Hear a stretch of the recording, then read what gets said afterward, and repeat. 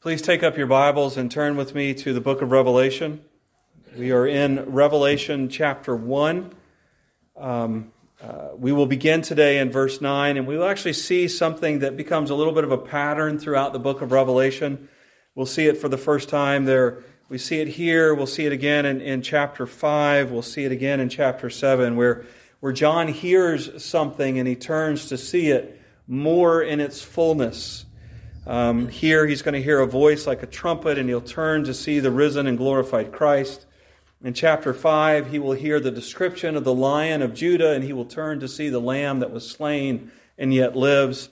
In Revelation chapter 7, he will hear the people of God numbered and turn to see an innumerable multitude made up of every tribe, language, and nation in the earth. And it reminds us that oftentimes we will hear things, but we need to go and search the Scriptures and see for ourselves what it is that God has spoken to us.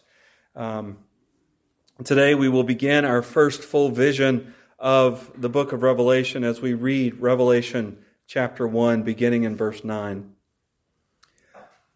Hear the word of the Lord. I, John, your brother and companion in the suffering and the kingdom and the patient endurance that are ours in Jesus, was on the island of Patmos because of the word of God and the testimony of Jesus. On the Lord's day I was in the Spirit, and I heard behind me a loud voice like a trumpet which said, Write on a scroll what you see and send it to the 7 churches, to Ephesus, to Smyrna, to Pergamum, to Thyatira, to Sardis, to Philadelphia, and to Laodicea. I turned around to see the voice that was speaking to me, and when I turned, I saw 7 golden lampstands. And among the lampstands was someone like a son of man, dressed in a robe reaching down to his feet with a golden sash around his chest. His head and hair were like white wool, as white as snow, and his eyes were like blazing fire. His feet were like bronze glowing in a furnace, and his voice was like the sound of rushing waters. In his right hand he held 7 stars, and out of his mouth came a sharp, double-edged sword. His face was like the sun, shining in all its brilliance. When I saw him, I fell at his feet as though dead. Then he placed his right hand on me and said, Do not be afraid. I am the first and the last. I am the living one. I was dead, and behold, I am alive forever and ever, and I hold the keys of death and Hades. Write therefore what you have seen, what is now, and what will take place later. The mystery of the 7 stars that you saw in my right hand and the 7 golden lampstands is this. The 7 stars are the angels of the 7 churches, and the 7 lampstands are the 7 churches. Let us pray. Great God, who has chosen us from before the foundation of the world, we come here today because you have chosen for us to hear your word and to grow in our maturity. Send us the Spirit today. Send the Spirit upon me so that I might speak in a way that honors and glorifies you. And send your Spirit upon the people that hear today so that we would hear what you have us to hear and grow where you would have us to grow. I pray this in Jesus' name. Amen. So the book of Revelation is structured in such a way that you have an introduction, you have 7 visions, and then you have a conclusion to the book of Revelation. And today we begin the first vision that John sees within the book of Revelation, a vision that starts here in verse 9 and will go through the end of chapter 3. And as we look at this vision today, it's the opening of the first vision, and we are going to see that John sees through imagery that he uses to describe the resurrected and glorified and enthroned Jesus. And these pictures that we will see today will also show up throughout the rest of this vision in the introduction to each of the 7 messages to these individual churches. Now, these churches are finally listed for us. We've had them hinted at in the first chapter in our first 2 sermons, but they are listed for us here, and they are listed in an order that you would visit them if you were traveling from the coast of Asia or modern-day Turkey and visited each of these churches in an oval that would start in the south west of modern-day Turkey and work their way north and northeast and then back down to the south, making a loop through them. Many scholars see that these would have been the most prominent churches in the first century, and not only would they have received the letters, but they would have been able, because of their strength, because of their witness, to be able to disseminate this letter to most of the Christian world of the day. But we remember as well that these 7 churches also represent the church as a whole, both in the first century and today. The structure, the struggles that they had, the successes that they have, are struggles and successes that the church even today deals with. John goes on to identify himself for the 3rd time as the author of this letter, and we'll talk a little bit about how he describes himself here, but he's writing from the island of Patmos, an island probably about 10 miles off the coast of modern-day Turkey, where people of influence within sects and groups that would have been seen by Rome as antagonistic to the government, they would be sent there to remove their influence from the groups that they were leading. John was a leader within the church. He ministered for a time in Ephesus, and as he is an old man, he is sent to the island of Patmos to remove his influence. So when does this revelation happen? Well, we've talked about it happens at the end of the first century, but John tells us specifically it happens on the Lord's Day. In the Old Testament, the day of the Lord, or the Lord's Day, is the day that God would come to restore and to judge. And many commentators see John being transported in the Spirit to that last day when Jesus returns. But we know from extra-biblical writings, writings that were written that did not make it into the Scriptures, that help us see how the church viewed things in the first century. They had begun by the end of the first century to call Sunday, the first day of the week when Christians were gathering, to be the Lord's Day, much as we do now. And here at the beginning of our vision, we see the prophetic commissioning that John has. He is in the Spirit on that Lord's Day, very much like Isaiah or Ezekiel. 1 Peter chapter 1, verses 10 and following describes the work of the Old Testament prophets as being driven by the Spirit to prophesy about the salvation that Jesus would bring. And John uses similar language to say he had been given a commission. And today we are going to study that commission, which was to write. And what was he to write? He was to write, therefore, what he had seen, what is now happening, and what will soon take place. And we will look at his vision in light of those 3 things. What he has seen, what is now, and what will take place later. So first, John is supposed to write what he has seen. And what does it mean that he's supposed to write what he has seen? Well, in a general term, it means that he is to write down the entirety of the book of Revelation. God has given him these visions, these 7 visions. He has commanded him to write them down, to distribute them to the church. And while we don't know how long it took for John to receive these visions or to write them down, we do know that he was commissioned to write all 22 chapters of the book of Revelation and give it to the church. But right here, immediately what he has seen is a piece that lays, or another piece of the foundation that we need to know to understand the whole of the book of Revelation. What John has seen is the resurrected and glorified Jesus, sovereign and active within his church. The first thing that he has seen is 7 lampstands as he turns to see what this voice, as he turns to see the voice that has spoken to him. And we know from verse 20, we're letting Scripture interpret Scripture. We know that these 7 golden lampstands that are there is the church, is the 7 churches that he has been called to write to, which represents the whole of the church. And then he sees this figure among the lampstands. And the language there is to give us the idea that he's not just kind of standing there, but he's moving around. He's active among these lampstands, inspecting the lampstands, looking after the lampstands. And there's this figure moving around the lampstands that is described for us in language that is borrowed from Daniel, some of which we read earlier today. Some of which comes from Daniel chapter 7. And we need to think about the language that John uses here. Notice he frequently uses the words like or as. There was someone like a son of man. His head and hair were like wool. They were as white as snow, and his eyes were like blazing fire. If you were an artist and you tried to take these descriptors and you tried to draw this picture, which Albrecht Dürer did close to 500 years ago, you get this really weird picture of a human-like being who has feet that are like fire, who has fire flaming from his eyes and a sword coming out of his mouth. I can see many of you thinking about it right now.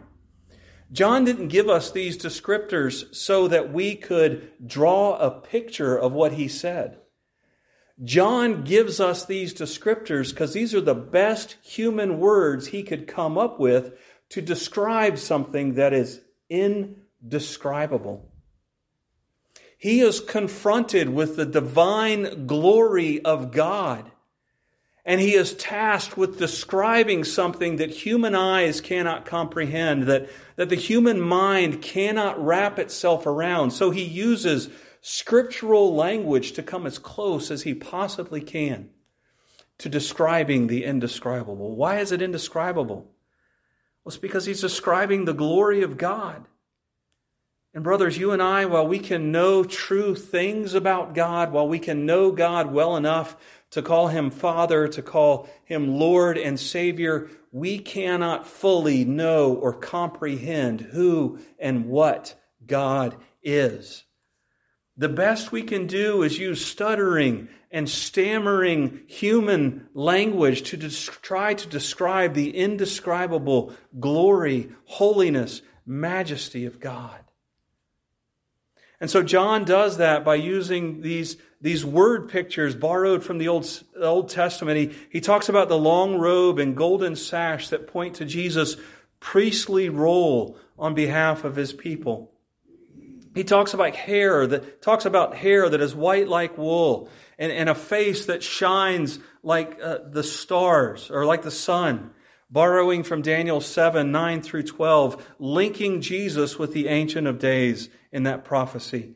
He has eyes that blaze like fire, that point to Jesus' omniscience and to the glory of His wisdom and His knowledge. The glowing hot bronze of His feet point to His glory and to His purity. His voice like rushing waters is borrowed from Ezekiel 43:2 and is a reference to the voice of God that Ezekiel heard. And the sharp double-edged sword points us back to that iron scepter of Psalm 2 that God's king will use to judge the world and the church. We take all of this together, and what John sees is Jesus in all of His magnificence, all of His majesty, all of His glory as He sits enthroned above the heavens, ruling sovereignly over His church and over the world. We see the second person of the Trinity in all of His radiance, all of His power, all of His wisdom, all of His might. And how does John react to this revelation of Jesus? He falls down as though dead. This revelation of who Jesus is in the fullness of His glory drives John to his face in worship. He's having a moment like Isaiah had, where Isaiah fell on the ground and said, "Woe is me, I deserve to be undone and destroyed because I am a sinner and I serve a sinful people." John is confronted with the holiness, the infinity, the fullness of who Jesus is. And he is driven to worship. This is not the Jesus of the pictures where he meekly blonde-haired and blue-eyed is sitting before the door saying, "Please open the door and let me in." No, this is the God of creation who is active among His church and shows up to John in full power, full glory, full majesty, and John falls on his face to worship. This is the glorious, sovereign, holy, majestic, eternal, and changeable God of the universe. And John falls on his face as though dead. I find it interesting as I've been studying this. John spent 3 years with this man.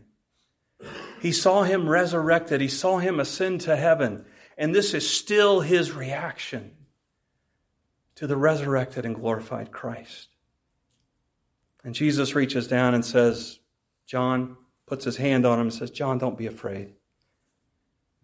John's comfort in the face of divine glory comes because Jesus, as he says, is the one who died and lives now, who died and rose again so that John's sin and sinfulness and all the sins of those who believe in him can be forgiven. He rose again from the dead, taking the keys of authority over death, over hell. And he gives comfort to John, saying, don't be afraid, you're my child. I am the Lamb who was slain. You are safe here in the presence of my glory because you are covered with my righteousness. And John sees this glory in the context of the church. This glorious being is pictured not only walking among the church, being intimately aware of what is going on, examining the church for faithfulness or for unfaithfulness, but he is securely holding the angels of the church in his hand. That's what we're told again in verse 20. Once again, we're letting Scripture interpret Scripture for us here. Now, commentators are oftentimes split on whether Jesus is talking about a literal guardian angel type being that is over the churches here, or whether he is talking about the earthly messengers or ministers of the church. John uses angel throughout the book of Revelation to mean the spiritual being. Other times in the New Testament, the word angel merely means a human messenger.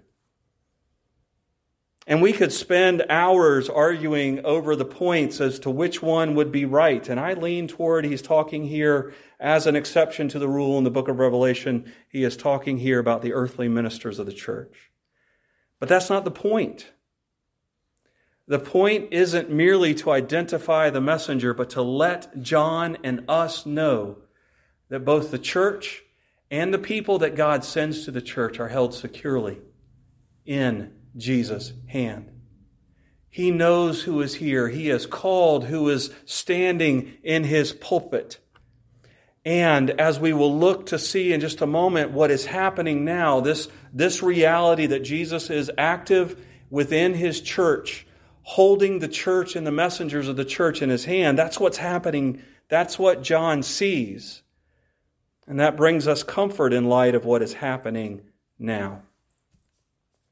So John opens our passage today by describing himself and the situation he is in. He describes himself first as a brother to the people. You know, it's interesting to me that Paul and Peter and John oftentimes will not appeal to their authority as apostles, which they often could. Sometimes Paul does. But most of the time, they identify themselves with the people they are writing to. John says, you know, everybody who believes in Jesus is adopted as sons and daughters of the living God, and so we are all family. I'm in this with you.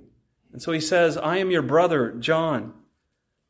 And then he says, I am a companion to you as well in 3 things. The first one I want to look at is the one in the middle, which is kingdom. Earlier in chapter 1, we were told that the triune God is building up a kingdom of priests to serve and to worship him in a way that brings glory and honor to God. And John says, I'm a fellow worker, I'm a companion with you in the kingdom of God. But he's also a companion with them in their suffering. John was exiled to Patmos, and while it wasn't necessarily horrible there, it wasn't easy for someone who was likely in his 90s to have to move to this island to live. As we look in chapters 2 and 3, we will see that many of the churches that Jesus has John write to are either in the midst of or getting ready to suffer persecution at the hands of the government around them. John is saying here that I am a companion with you in your suffering. That word suffering there is also the word that we see show up later on in the book of Revelation as the word tribulation. It's the same word that shows up in chapter 7 where it says, after the tribulation, these people will be brought out of their difficulties. We have been so conditioned in our American setting to think of tribulation merely in terms of some future period of horrors and struggle. But the word tribulation merely means to be pressed, to be under pressure. And it describes, as it grows in its meaning, it describes a struggle that comes to us from both outside sources and internal sources. Within the New Testament, tribulation is described as imprisonment, as being made fun of, as poverty, as sickness, as inner distress and sorrow, as anxiety and fear. 2 Corinthians 1, 8 and 9, Paul says that tribulation comes our way in order to test our faith in God. In 1 Thessalonians 3, 3 and following, we are told that tribulation is the destiny of the Christian. And Luke tells us in Acts 20, 23 that the church is built up through tribulation. The enemy wants you weakened and distracted from the work of being used by God to build His kingdom. He seeks to distract us through the temptation of sin, and he seeks to weaken us through suffering and tribulation.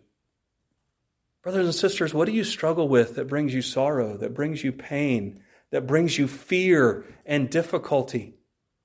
That is described as tribulation. And you are not in that tribulation alone. You have your brother John, you have your brothers and sisters sitting in this room that are fellow workers with you in the midst of that suffering, in the midst of that tribulation.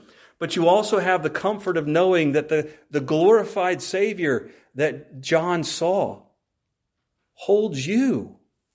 Just like He does the angels of the churches, He holds you safe and secure in His hand. He is sovereign over the suffering that comes upon His children and upon His church. And that leads us to the third thing that John is a co-laborer with them in, and that is in patient. That is, he is a co-laborer in patient endurance. Jesus' call to the 7 churches to overcome in spite of the suffering and temptation that comes their way is a call that is rooted in the fact that Jesus has overcome. He holds in His hand the keys of Hades, the keys of death. He is in authority over both the realm of the dead and the act of dying. Nothing can touch you that Jesus doesn't have authority over, even if it leads to your earthly demise. Take heart, brothers and sisters. The sovereign Savior holds you in His hand. So we've seen what John saw. We see what is happening now. And we see what will soon take place. We'll cover what will soon take place as we move our way through the rest of the book of Revelation. While suffering has always existed in the church, there is a sense in the book of Revelation that it will intensify as history moves on until Jesus comes back triumphant. In the vision of the seals, it talks about 1/4 of humanity and creation being affected. In the vision of the trumpets, which is a repetition of what happened in the seals, we see 1/3 of humanity and creation affected. And in the vision of the bowls, we see all of humanity and creation affected. While the enemy has always been seeking the destruction of the church, persecution and tribulation will intensify as history moves on. While earthly kings have rebelled against the rule and the reign of Jesus, their rebellion will intensify as history moves forward toward Jesus' return. But at the end of history, at the day and the hour that God has appointed, the new heavens and the new earth will be ushered in. And the church, especially all the world generally, will see the fullness of the glorious message that Jesus has always been among His church and has always held His church securely in His hand. John is called to write what he has seen, and what he has seen is the resurrected and glorified Savior, sovereign and in control over all that happens to His church. He is to write about what now happens. What now happens in this world is that the church suffers tribulation. some worse than others, but all of God's people suffer tribulation in some way, shape, or form. And what will come to pass is that tribulation will intensify until Jesus does come back fully victorious, in the fullness of his victory. We have John's glorious vision of the glorified Christ holding his church securely so that it will be brought to its ordained and glorious end. That includes each and every one of you who have embraced him as Lord and Savior. He holds you securely, and he will see you so safely through to your glorious end. Where do you suffer? Where do you struggle? The glorious sovereign Savior who is active among his church will see you through. Let us pray. Our God and Father, I first ask that you would forgive us. When we are confronted with your glory as revealed to us in the Scriptures, sometimes we don't even think, wow. We just turn the page and move on. Help us to feel the fullness and the weight of your glory, the resurrected and glorified Savior who is fully God and fully man. And help us fall on our face in worship. But we also ask that as each of us struggle under the tribulations that come our way, remind us that they cannot ultimately harm us and that we are held securely in your hand. That you have the power over everything that happens to us. You have authority over everything that happens to us. And even what seems like an earthly defeat is a sign of your victory, a sign of your glory. I pray all this in Jesus' name. Amen. As you go this week, take this blessing upon you. Grace and peace be yours in abundance through the knowledge of God and of Jesus our Lord. Let us lift up our voices to that resurrected and glorified Savior. Come quickly, Lord Jesus. Amen.